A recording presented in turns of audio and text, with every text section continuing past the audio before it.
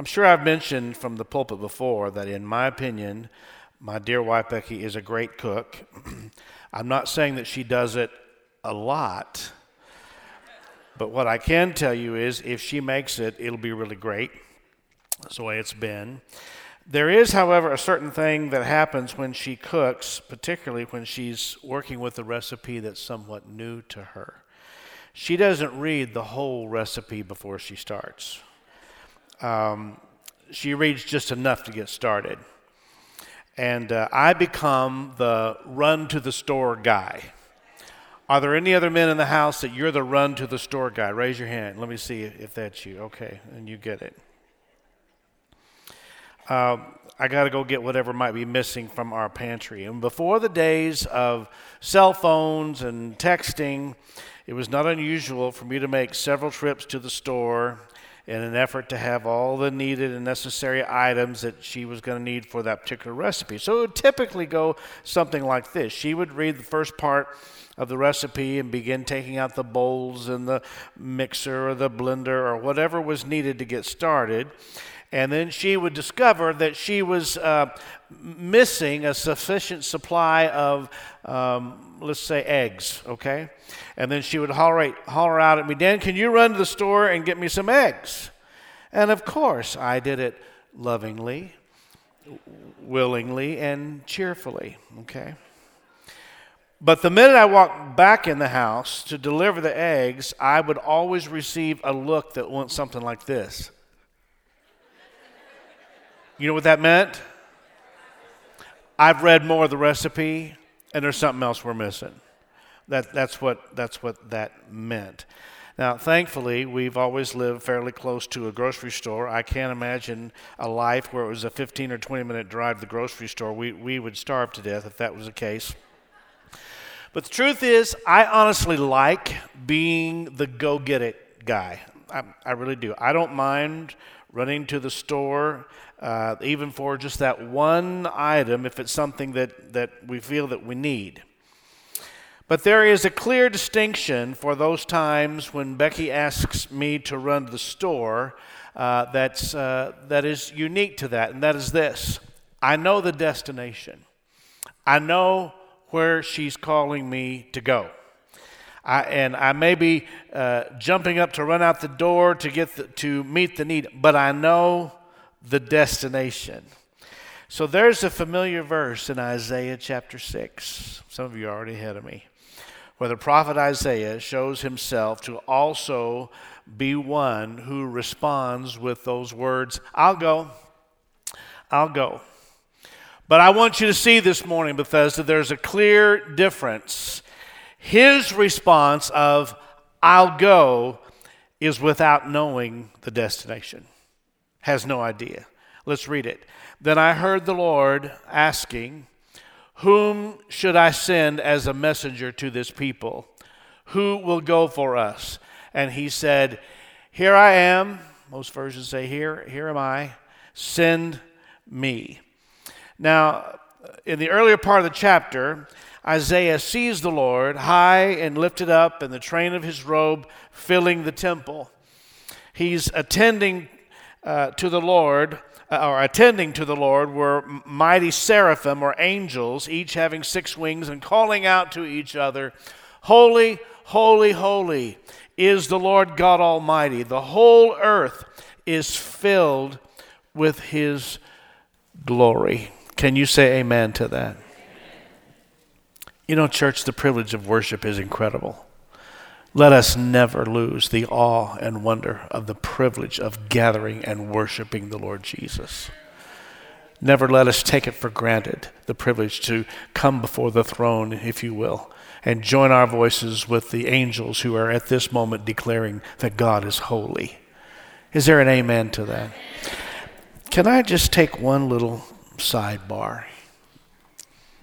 Those of you who are musicians, singers, or whatever it is that however you express yourself before the Lord, particularly if it's a performance-oriented type thing,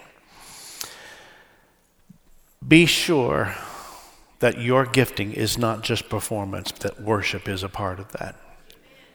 that it's always a part of it. In fact, it's the preeminent part of it. And I know you probably have a good handle on that. I think most of us who are believers. But let me just tell you, as someone who spent my life in performance-oriented expressions of music, the day's going to come when the performance is going to fade away. And you need what's left over to be that expression of worship.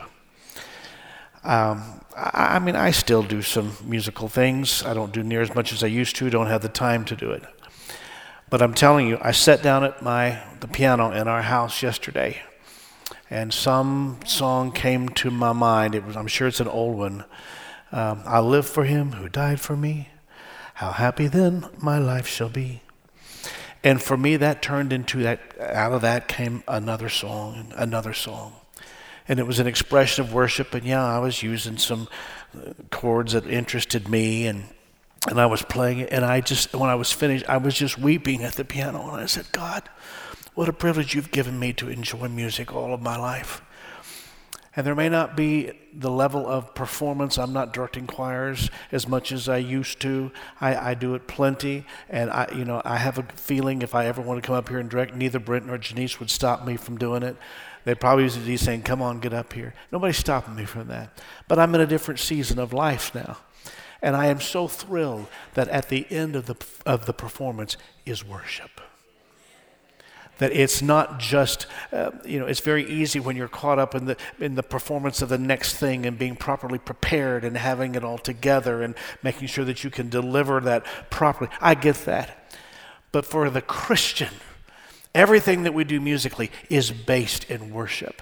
And that when the performance is gone, and let me tell you, that will fade, when that's gone, you have something left, and it is the precious element of worship.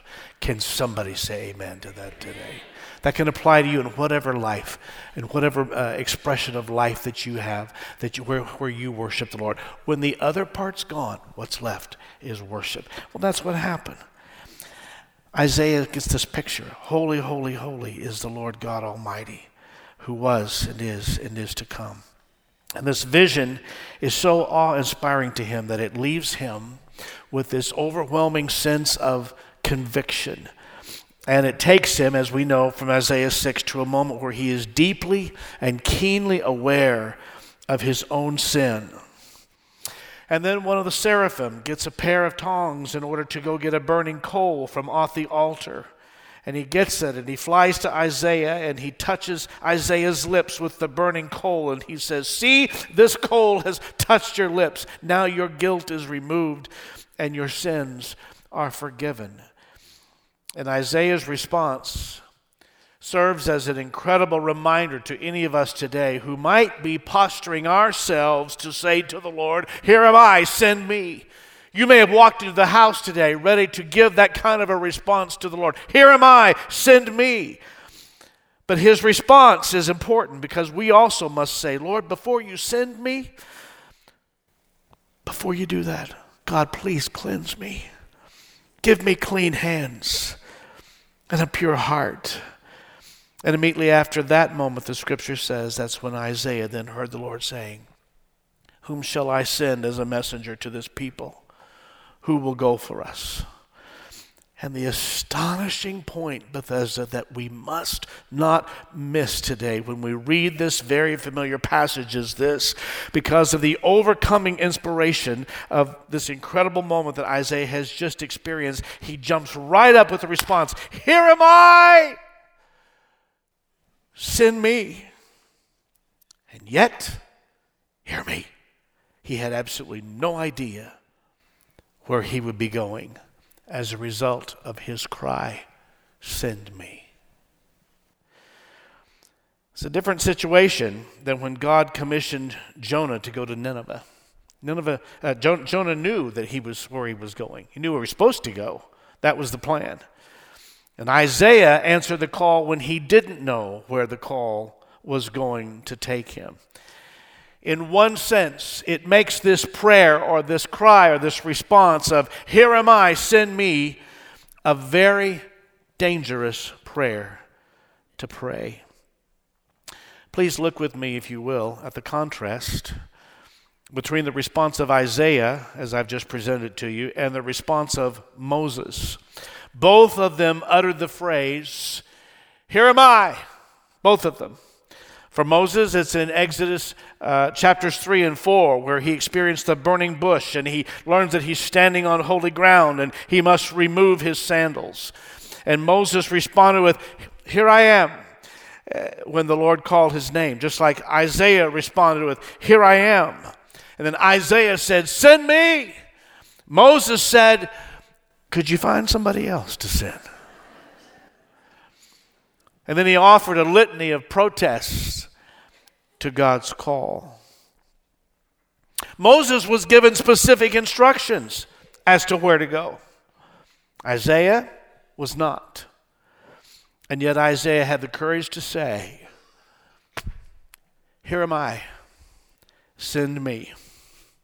Even with his doubts, even with uncertainty present in the situation. So the most poignant way, Bethesda, that I know how to present to you Isaiah's response to the Lord of, "Here am I, send me," would be to say that his response looked like this: the answer is yes.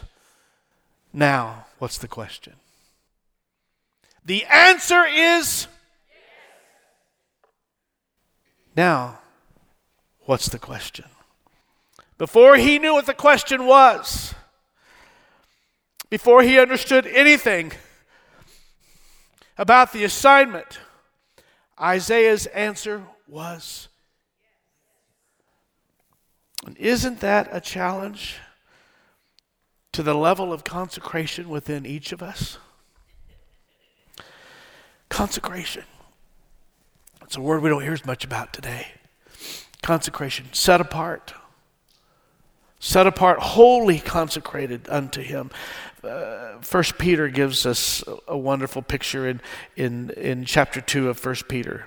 He says, "But you are a chosen, usually chosen generation. You are a chosen race, a royal priesthood." Some of you could sing it if I started to singing it with you. A chosen race, a royal priesthood, a holy nation, a people for his own possession, that you may proclaim the excellencies of him who called you out of darkness and into his marvelous light. I love the way the Message says this. I love it. He says this: "But you are the ones chosen by God, chosen for the high calling of priestly work, chosen to be a holy people, God's instruments to do his work and speak out for him, to tell others of the night and day difference he made for you." I quoted it last week, but as I was preparing for you for today, I cannot get this song out of my head. It's an old song. Like 3 people last week had never heard of it. "Not what I wish to be, nor where I wish to go. For who am I that I should choose my way? The Lord will choose for me. 'Tis better far, I know. So let him bid me go or stay. O God, let the things of earth grow strangely dim in the light of your glory and grace, to the point that my response to you is this: God, the answer's yes. Whatever it is, the answer's yes. Now, what's the question? That's the order. But we live in a real world. We live in a real church with real people.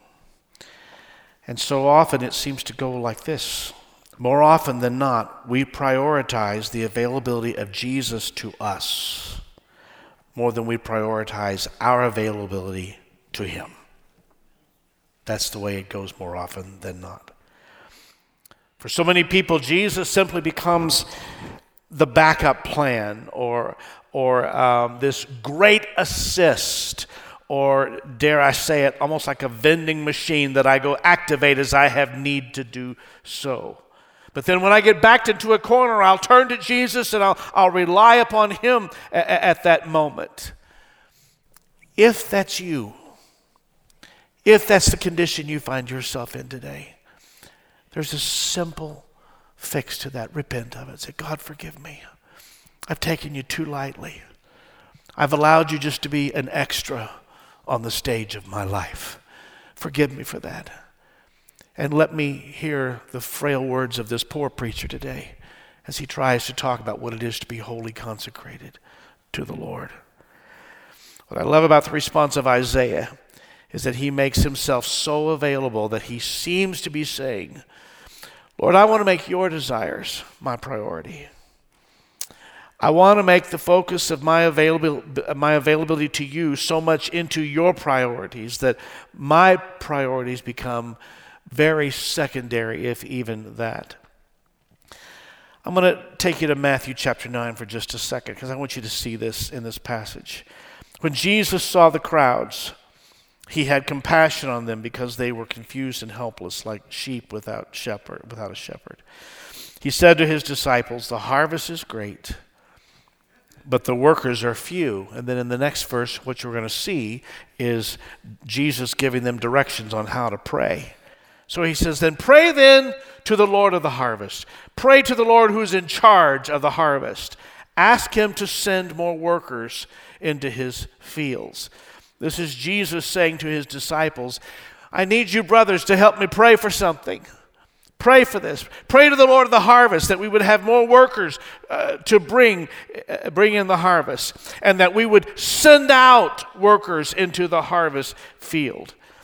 So if that's the heart cry of the Lord Jesus himself, if this is his prayer request to the Father, I think it serves as a challenge to all of us to reframe our thinking about our lives and our purpose in life on this earth, particularly in this Western world where our culture has made everything about us. And it challenges us to begin to grasp the idea of this, that the greatest thing we will ever do while on this earth is not to live the American dream.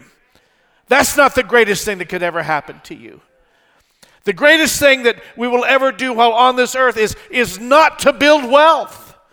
As much as you have the need to supply and the urge and the responsibility to supply for your family, that's not the greatest thing. The greatest thing that we will ever do while on this earth is not to gain influence or followers. In fact, I'm going to even take it one step further. It may be too bold for some of you, but I'm going to be strong enough to say the most important thing is not even raising your family, as important as that is, as critically important as that is. But the most important thing you could ever do on this earth is to say yes to the call of God on your life.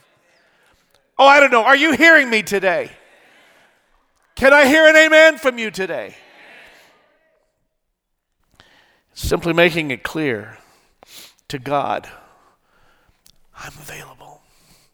I'm available. And Lord, I want to come into alignment with your plan because I know your plan is perfect.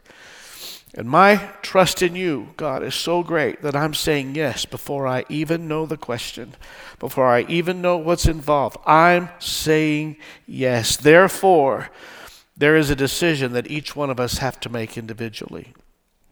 I can't make the decision for you. You can't make the decision for me. It's a prayer that must ultimately be prayed by everyone who declares Jesus Christ as Lord, and it's a dangerous prayer.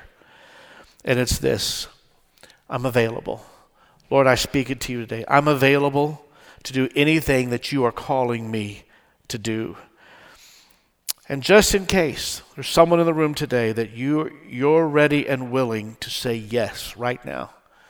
Maybe you've come into the house today. I could never have any idea what the Holy Spirit has been doing in your life in this season of time, in these days, these weeks that's brought you to this moment today. I don't know. I'm just trusting God that the word he's given me is for someone today, someone who is really on the precipice, if you will, of making a critical decision, whether or not they're going to respond to the call of God on their life.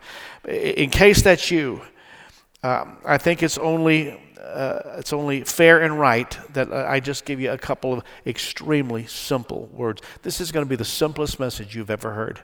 We ought to title it Christianity 101. It's that simple. But there's three very, very simple points that I know you've heard, but they're very necessary to fully understand in light of this idea of being wholly consecrated to God. Number one, Lord, I'll go wherever. Can you say that with me? Now, I know that's a very broad statement. I get it. And I know it appears to clearly deal with location. I'm also going to tell you it has both long-term and short-term implications. The long term, it would be a response. You would say, yes, Lord, I will move to the dry and barren mission field of Oklahoma. My apologies to all the Oklahomans. I will go to whatever. Maybe it is a call to a mission field. Maybe it's a call to some place, and God may well be dealing with you about a long-term call to a location. And my question, is your answer yes? Or is it, Lord, I'll answer when I get the details? Be sure there's a grocery store not too far from my house, because Becky may have me go get some more stuff for the recipe. That's the long term. Short term implies your willingness and availability today and in this very moment, wherever He needs you to go.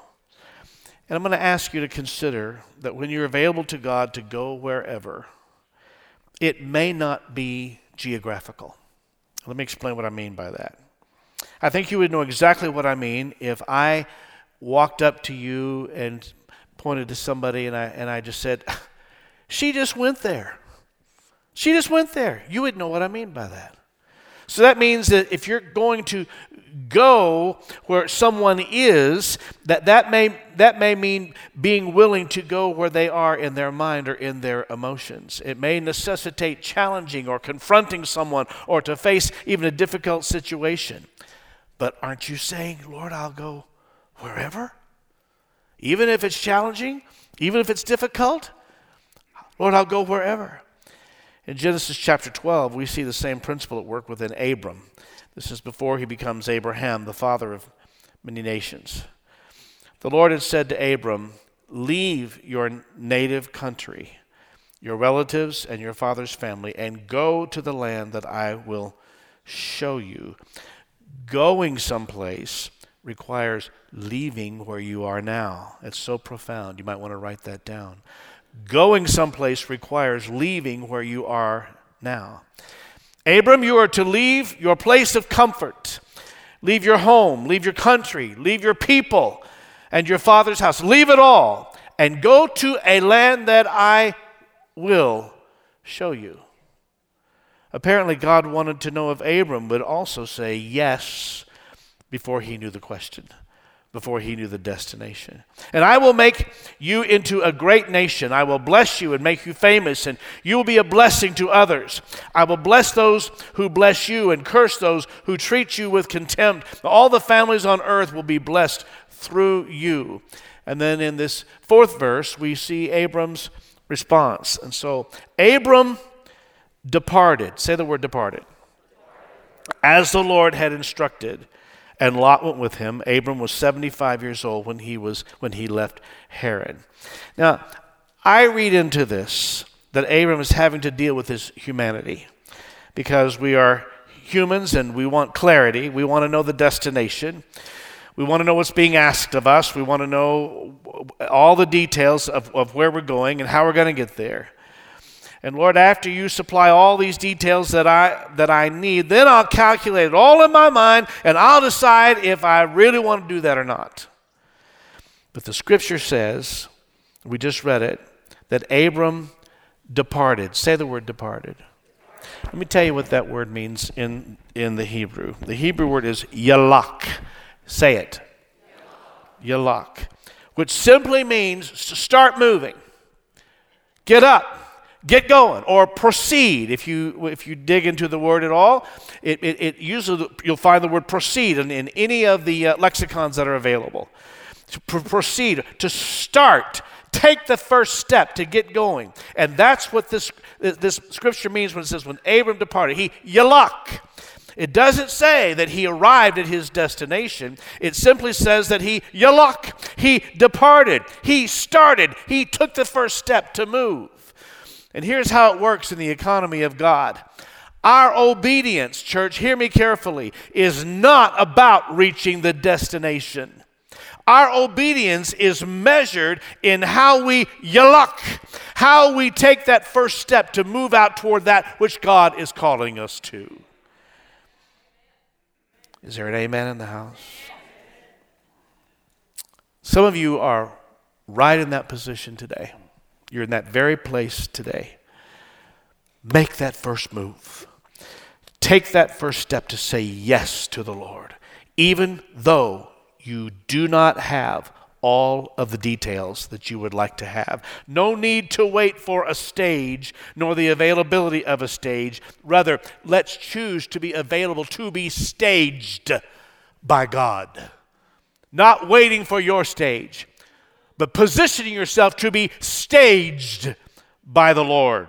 Amen to that. No need to wait for everything to be lined out. I prefer it that way for sure. I'm a ducks in a row, prefer to be ducks in a row kind of guy. That's how it works best for me. But you know what I've learned over the years, the many, many years, as many of you have learned as well, walking with God, that God moves when we begin to take steps. It's called a walk of faith. That's why it's called that. Because you start out and you take the first step. You have no idea where the next step is.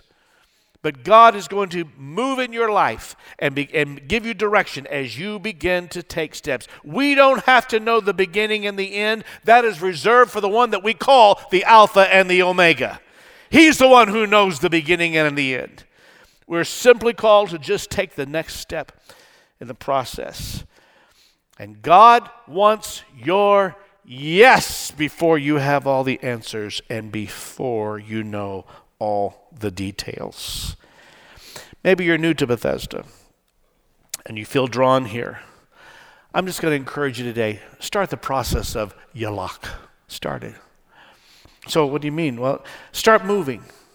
Take a step. I know it's more fun to sit back and have people come and to you, and hopefully that will happen.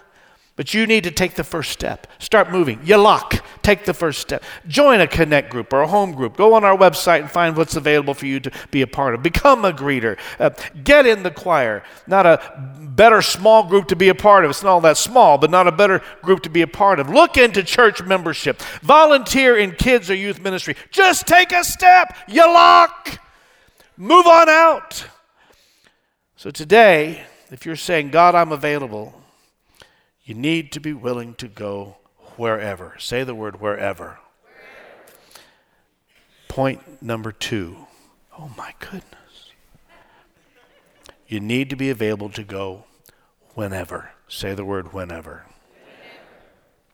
This one's a little trickier. Why? Because it deals with our time. And when it comes to time, I always seem to have a different opinion than God does. Have you ever noticed that about life? Is that true for you? So there's my time and there's God's time. Let's just talk about that for a minute.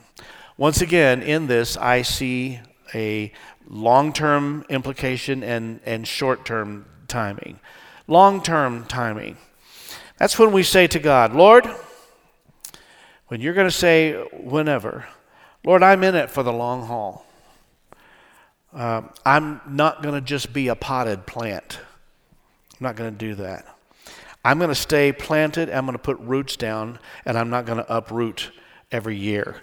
I'm not going to go try to find another marriage. I'm not going to go try to find another church. I'm not going to go try to find another job. I'm not a potted plant because I've committed to you. I'll go whenever. I'm going to wait on you to speak and to move. I'm going to wait on your timing because I'm available whenever. Say the word whenever. I'm in it for the long haul. Say that. So what about short-term timing? Well, are you available today? Are you available right after service today? You think that's a loaded question, don't you? Are you available to God as you leave here today? Does God know that you're available in the moments after this service today? That's so hard for us because we have our own timing, we have our own agenda, we have our own schedule, we got our own plans, stuff we got to do. This whole issue of whenever presents a challenging question to us. Am I really available for God's timing? Which means, am I yielding my will? Am I willing to yield my thoughts, my preferences? Am I willing to yield my desires? Am I yielding that to say, God, I'm available to you whenever you say the timing is right, whether that's long-term or short-term. But there is a catch to it. When we make ourselves available to God's timing, it's going to mean that you're going to also have to say no to some stuff. In order to say yes to God, you must learn to say, okay, let's try that again. Yellow is yours, white is mine. In order to say yes to God, you must learn to say no. Now, if you're a people pleaser like I am, you're going to find that really, really, really hard. Really hard. Now, we all have our calendars. Most of us could pull our calendars up on our phone or our device right now, and we could so impress each other with how busy we are. You should see this. I am so busy. I've got so much stuff going on. It's work-related items. It's trips I have to take. Our kids' sports events are on here, their practices and all. You know how many nights a week I have? And then school-related stuff, work-related stuff, and on and on and on. But it's true that you cannot say yes to God and be available to say yes to God without saying no to some other stuff. I want to be honest enough to tell you, as your pastor, I'm in the process of learning that. I'm not good at it, but I'm learning it even in this season of time. But even John the Baptist said, less of me, more of him. I must decrease, he must increase. And I think we all understand there's only 24 hours in a day. So in order to add anything to my calendar, I must take something away. Therefore, it just stands to reason that in order to say yes to God, something else has got to go. So let me dial this up just a little bit. If you're going to make church a priority to your family, there's some other things that have to go. And I would love to give you the list right now, but I'm going to resist that temptation. I think. No, I am. You know what, folks? The Lord Jesus himself was the best model of this idea of being available whenever. You read Scripture when he was walking on earth. He was always being disturbed, always being interrupted. He was disturbable. Don't try looking it up. It's not in the dictionary. It's not a real word. But I think you get it. He was disturbable. One of the best examples when he healed the woman with the issue of blood. The Bible indicates that he was on his way somewhere else. And as he was on his way, this woman came and touched the hem of his garment. Most of us, including me, would have probably said, you know what, I don't really have you on my calendar here. Let me look at my iPhone. I'm going to have to go. I got to keep going. But Jesus was disturbable and available whenever to the will of the Father, to the purposes of the Father that God placed there. Number one, I'm willing to go wherever. Say wherever. I'm willing to go whenever. And I'm willing to go however. When you take this position before God, you are essentially saying, God, you choose the place, you choose the time, you choose the way. And if you're like me, you're probably one who says, I like to help God choose the where. I like to help God choose the when, and I certainly like to help God choose the how. And I stand before you today very guilty of frequently giving all of my suggestions to God about my future. All too often, my fasting and prayer time has been about giving God all my suggestions. of how this needs to go down. Lord, I'd like to spend the next few minutes giving you my plan. This is how because it's really a good plan. It's really pretty good if I do say so myself. I've done an impressive piece of work on getting this plan and all the details laid out really well. You should see it. I hope you're going to be impressed too. I'm quite sure you will be when you see this. So this person needs to call me.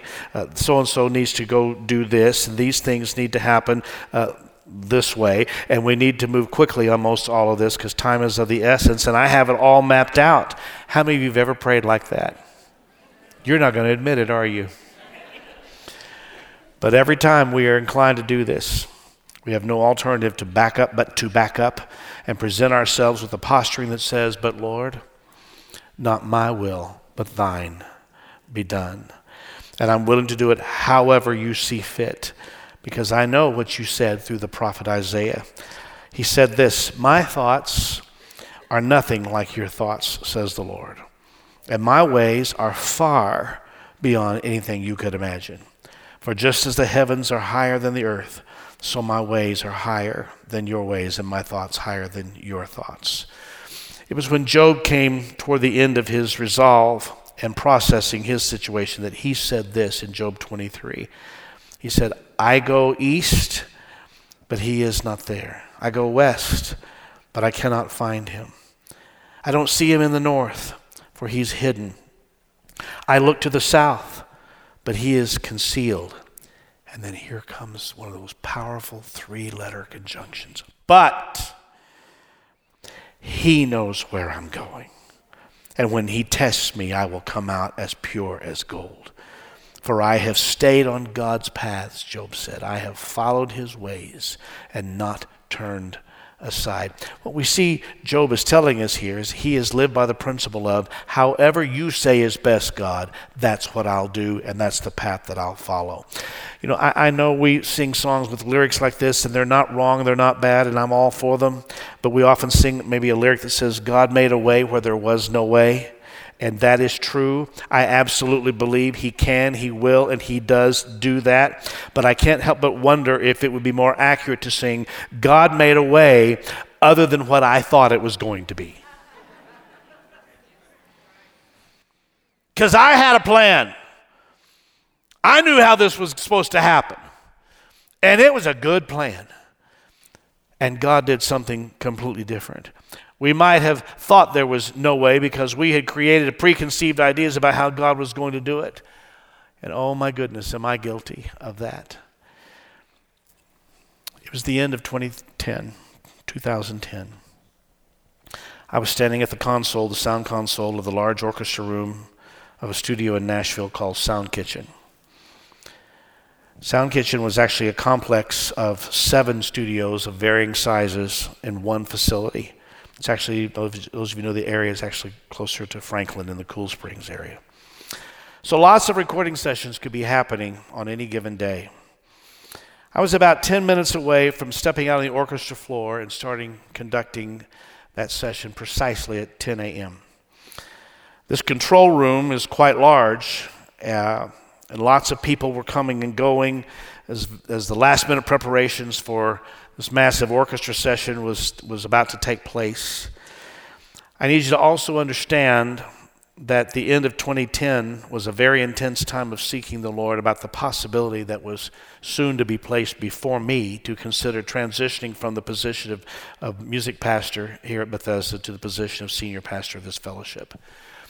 It was agonizing, to say the least, as I dealt with my inabilities, my frailties, my faults, my shortcomings, the fact that no one in their right mind should ever follow Des Evans as a pastor, and much more. Not much sleep was happening in that season of time. And yet, it was, I think it was about the beginning of December of that year. I was responsible for a very large recording project right in the midst of it all. Now, I had conducted recording sessions for decades, but somehow this one brought an unusual measure of anxiety as we got closer to the 10 a.m. downbeat. You got to have it together, that clock starting at 10 o'clock, right on the nose. About 9:55, the door to the control room to my left, if I'm standing at large console. About 9:55, the control room to the door swung open and two gentlemen walked into the room. I didn't actually see them at first because lots of people were coming and going. And the one man said in a loud voice, "Is J. Daniel Smith in the room?" Which is a little terrifying. So that's when I turned toward the door. But it was the other gentleman in a long winter dress coat and a scarf tightly around his neck that captured my attention. His name was Larry Goss. Most of you will probably not know that name, but few people have had the impact on Christian music from the production side more than Larry Goss. A brilliant pianist, an incredible arranger and orchestrator. He developed a unique and distinctive sound to his writing. Any discriminating ear could detect a Larry Goss orchestration from far away. And every orchestrator of my generation had grown up closely studying his work. I had been privileged to work with Larry Goss when I was about 19 or 20 years old at a studio in Atlanta. Through the years, we only saw each other just a few times, possibly at a music conference, or occasionally I ran into him when I was working in Nashville.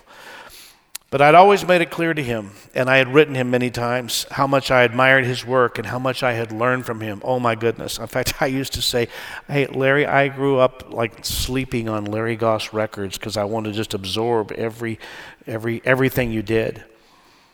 On that day, he walked into my session in Nashville. I had not seen him in many years, but I had known that about 3 to 4 years before that, he had developed throat cancer. He'd come that day just to do a light amount of work because he was much weaker. He was working in one of the other studios of the complex, and someone had told him that I was working in the orchestra room that day. And so he always had to have someone accompany him because at that time he could only speak in a very light whisper. And you had to get your ear very close to him to hear him. And that's why he had someone with him always to help communicate. So I see him, he sees me, and he's guided over to where I was standing, and I'm going to him, and he put his arms around me, and he made some very kind and very undeserved comments about my work as a Christian musician. And here's what I know. Larry would have known nothing about what was about to happen in my life. Nothing at all. Our conversation exchange was probably no more than 90 seconds, maybe 2 minutes, as the clock was ticking closer to 10 a.m., and he would have been very sensitive to that situation. But before he left, I will never forget this. He grabbed me with both hands, and he pulled me close to put my ear close to his mouth where I could hear him, and he said these words: "Do not reject the path that God is placing before you right now." What? And with that, he gave me a hug and quietly was escorted out of that control room to go to the room that he was now scheduled to work in the rest of that day. I never saw him again, and he died sometime after that. I will never forget that moment because here's the reality. At that very time, on that very day, even in those very circumstances, I was seriously contemplating tendering my resignation for my position here at Bethesda to exit sometime near the time when Pastor Des would be leaving the office of senior pastor. I had a great plan. It really was a spectacular plan. Becky and I would move to Nashville, and I would finish up my music career there. I stood literally on the precipice of walking away from the distinctive call of God upon my life. I could easily justify it. I could easily defend it. It certainly wasn't a bad plan, but it was my plan and not God's plan. As I look back on it now, the seeds had been planted over the years and roots had certainly formed within me. But I was ready at that moment to dig up the seeds and the roots. And maybe God has been planting seeds within you, seasons of His calling on your life. And life's experiences have taken you here and taken you there. There's been some bumps and bruises. You've been, bantered around a bit. Yeah, I'll compare stories with you. But I'm just going to tell you this today. God's calling on your life is serious business. Whatever you do, don't dig up the seeds and leave those roots alone. I just encourage you to keep saying to the Lord, God, I want to make it abundantly clear today on this day, September 5th, 2021, in case I've not said it in a while, in case I haven't openly expressed this in a while, and for some of you it's been a long time. I'm available wherever, I'm available whenever, and I'm available however.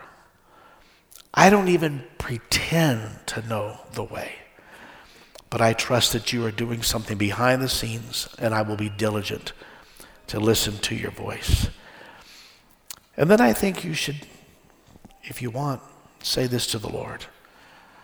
God, if I'm tempted to stray from your plan, something grabs my attention. There's an allure from here or there. Something looks like an easier path. Something looks less complicated. If I'm tempted to stray from your plan, God, would you please send someone to me like you did to Pastor Dan to give me a word to stay in the path that you're designing and designating for me. For there is no greater honor on earth than to fulfill the call of God on your life. There is no greater honor. There is nothing of higher importance than to fulfill the call of God on your life.